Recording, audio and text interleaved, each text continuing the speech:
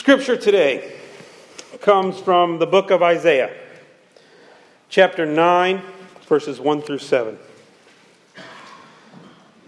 But there will be no gloom for her who was in anguish. In the former time he brought into contempt the land of Zebulun and in the land of Naphtali. But in the later time he has made glorious the way of the sea, the land beyond the Jordan, Galilee of the nations. The people who walked in darkness have seen a great light. Those who dwelt in the land of deep darkness, on them has light shone. You have multiplied the nation. You have increased its joy. They rejoice before you as with joy at the harvest, as they are glad when they divide the spoil. For the yoke of his burden and the staff of his shoulder, the rod of his oppressor, you have broken on the day of Midian. For every boot of trampling warrior in battle tumult, and every garment rolled in blood will be burned as fuel for the fire. For to us a child is born, to us a son is given, and the government shall be upon his shoulder, and his name shall be called Wonderful Counselor, Mighty God, Everlasting Father, Prince of Peace. Of the increase of his government and of peace there will be no end. And on the throne of David and over his kingdom, to establish it and to uphold it with justice and with righteousness, from this time forth and forevermore. The zeal of the Lord of hosts will do this. Here ends the reading of God's word. I don't know about you, but it's hard for me to hear this text and not sing Handel's Messiah in the back of my head, right? I'm not going to sing it for you, but in my head, I'm singing it. And it has this sort of pageantry to it, and we recognize it because we sing it, or we say it at Advent every year. This year, we're going to take 4 Sundays leading up to Christmas to look at these words: Wonderful Counselor, Mighty God, Everlasting Father, and Prince of Peace. These titles that Isaiah gives to this coming one. Today we're going to talk about Wonderful Counselor. Now Handel made a little mistake here. He put a little comma in there, thinking it was Wonderful and Counselor, but they really go together. A Wonderful Counselor, and we want to talk today about what that means.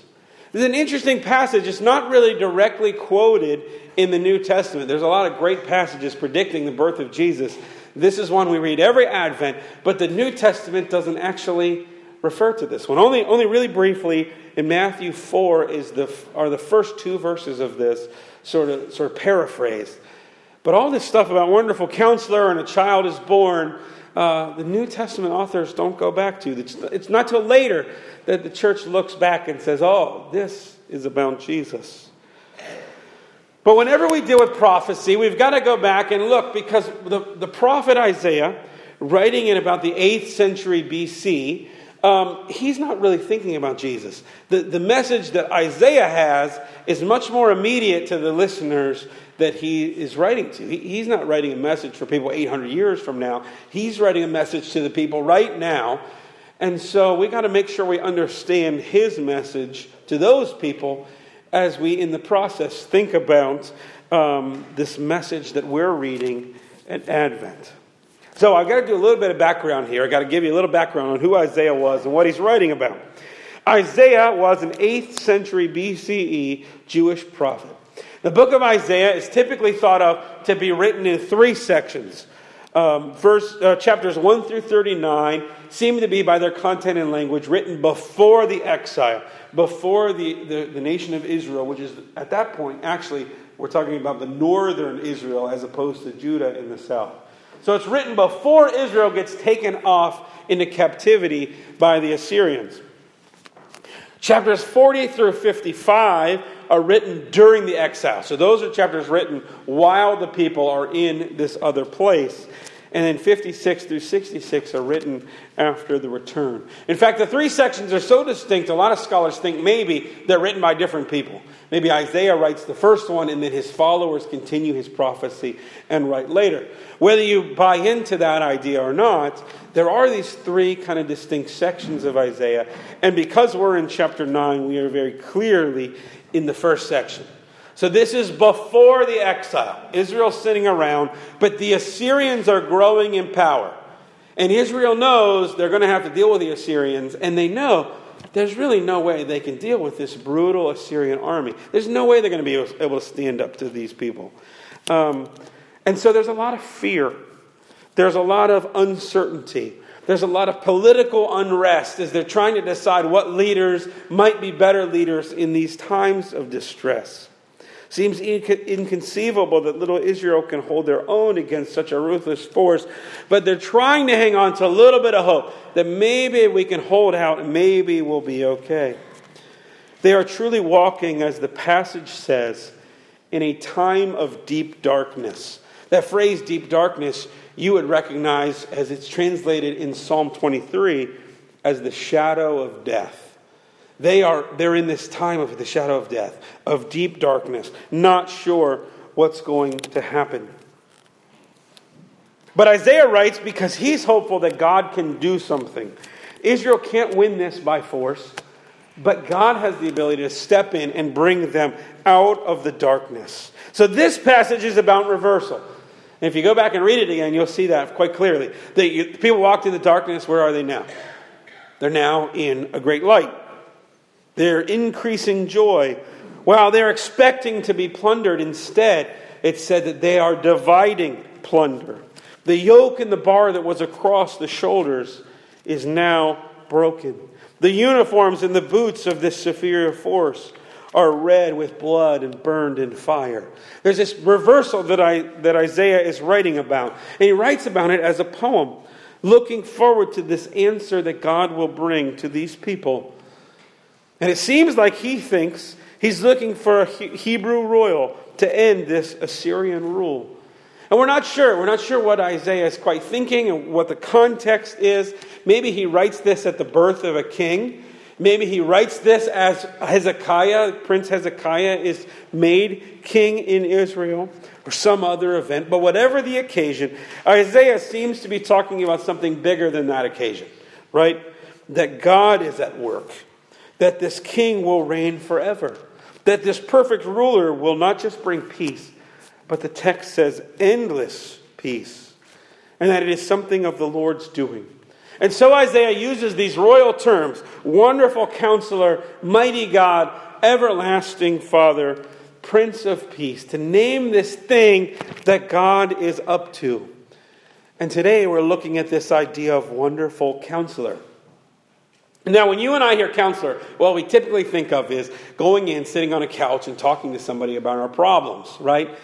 But that is not the way this word counselor is used in the Bible. The old way of using the word counselor is really more counsel as in leadership, as in guidance, and normally referring to a king. It means rule, governance, decision-making. Micah 4:9, for example, says, why do you cry aloud? Is there no king in you? Has your counselor perished? Micah uses that word counselor to refer to a king. Isaiah, in fact, does this of the Lord later in Isaiah 28:29. This also comes from the Lord of hosts. He is wonderful in counsel and excellent in wisdom. He's wonderful in how he counsels, how he rules, and in his wisdom. That word wonderful means full of wonder. And we typically use that word to say that something's pleasant, lovely, likable. Wasn't that wonderful what somebody else does for them? But the word literally means incomprehensible. To have wonder or awe at something. To sit back and say, I can't even understand that. I can't even put words behind what I'm witnessing. That's what wonderful really means. The idea is that this rule of this king would be so good and so beyond our understanding that we will look and wonder at it and be amazed at it. This would be a king like Solomon, David's son, who has this kind of rule and has this kind of wisdom. Jesus is a wonderful counselor. He is the one who gives wise governance, wise rule, great leadership. Isaiah doesn't know the name of this wonderful counselor. He's giving these titles, but I think he's still maybe looking for it in a king or a prince that's going to come in his day. But in hindsight, we can see that Jesus is this wonderful counselor. Is there any doubt that Jesus is wonderful? He did miracles. He healed. He drew crowds. He wowed them with insights and teaching. And, in the Gospels and multiple times, people are astonished. They are full of wonder at what Jesus does. And Jesus does indeed have great counsel. He is great in wisdom and stature. He has astounding wisdom that the leading thinkers, the leading counselors of his day can't even respond to. They can't even, they're stuck in silence. And he has a very different kind of way of talking about the world that leaves people who are struggling, who are poor, who are oppressed, and leaves them hopeful and full of life. But like the ruler that Isaiah is looking forward to, Jesus does not come in expected ways. He's not a powerful king by earthly standards. He's a carpenter. He's not born in a palace, but in a manger. He doesn't hold a public position, but he did implement a new and unique public policy, though he does it through his people. Jesus is born under the backdrop of a political reality, not unlike what Isaiah had. Remember how the story begins as we begin our journey to Christmas. In those days, a decree went out from Caesar Augustus that all the world should be registered. This was the first registration when Quirinius was governor of Syria, and all went to be registered, each to his own town. The backdrop of this birth of this coming king is a clear sign that that king is not in charge, that we are under the impression of the Romans, who get to say when you have to go to a town and register. And why were you registered? You were registered to be taxed. You were registered so that people knew where you were and they could tax you. That doesn't stop there either. What starts as this census ends up with a public crucifixion of Jesus. The bookends of Jesus' earthly life are signs of Roman oppression. But the kingdom that Jesus has is not the kingdom that we expect. And I'm not sure it's the kingdom that Isaiah expects. It's bigger. Jesus is a wonderful counselor who came in a very dark time and offered wise governance to his followers. And here's the interesting piece. Then he left. He doesn't stick around to rule. And even at Jesus' ascension, disciples are saying, is it now time for your kingdom? But he's got a different kind of kingdom. And the kind of kingdom that he sets up, he leaves you and I as the wonderful counsel to the world. As Luke 21 says, settle it therefore in your minds, not to meditate beforehand how to answer. For I will give you a mouth and wisdom, which none of your adversaries will be able to withstand or contradict. See, we are given the wisdom. And it is a wisdom that our world so desperately needs. Don't you think this world is kind of dark right now? Don't you think we all need some wise counsel? The reality of our world is pretty dark. If I had to describe the way I see most people living right now, and it's really strong right now, I think I would use the word overwhelmed. Anybody else feel overwhelmed right now? With just a lot of bad news, a lot of questions about the future, a lot of fears and doubts and worry. We're all trying to figure out how to raise kids or how to be kids, how to deal with having kids or how to have grandkids and great-grandkids. We're getting older, moving from our homes, losing friends and family. We worry about our finances. We feel loss and grief and shame. I think a lot of us feel overwhelmed. And unfortunately, it's Christmas time. Isn't that sad?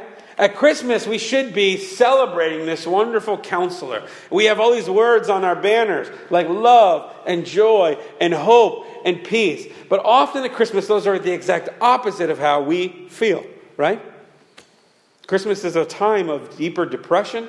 It's a time of higher suicides in our country because we feel this extra pressure to look like we have it all together, to have the gifts that people want, to have the things that people desire. And so we spend. And so we spend more than we have. And we buy into this lie that if we just had more, things would be okay. Or if everybody just liked us. Or if our family would finally come together. But this peace that we're seeking, this hope that we drive for at Christmas, doesn't come from that kind of counsel. It has to come from a different kind of counsel. And so today I want to invite you to approach Advent a little differently. Not as a season of more and get more and have more, but it is a season of expectation, of waiting, of resting. As a season where you understand that what you're really waiting for and what you're really striving for, you're never going to be able to buy at the mall. You're never going to be able to buy with the opinions of others. Because deep down your heart longs for a wise counselor that's much bigger than that. I don't know if the politics of our day tapped into this or made this worse, but we just are overwhelmed and worry-filled right now. I want to invite you to a different kind of Christmas. Kind of Christmas that kind of Advent that says to the world, no, I'm not going to buy into these lies because the counselor I follow has much wiser and more wonderful counsel than you have. I want to invite you to the wonderful counsel of Advent. Let Jesus be your wise ruler in this time. Let us pray. Lord, it is Christmas. Many of us are so worried and overwhelmed it snuck up on us. I can't believe, Lord, that we're already having an Advent sermon. But here we are. Help us not to be overwhelmed in this season, but help us to have you as our wonderful counselor. Guide us to the wonder of this season. We pray in Jesus' name. Amen.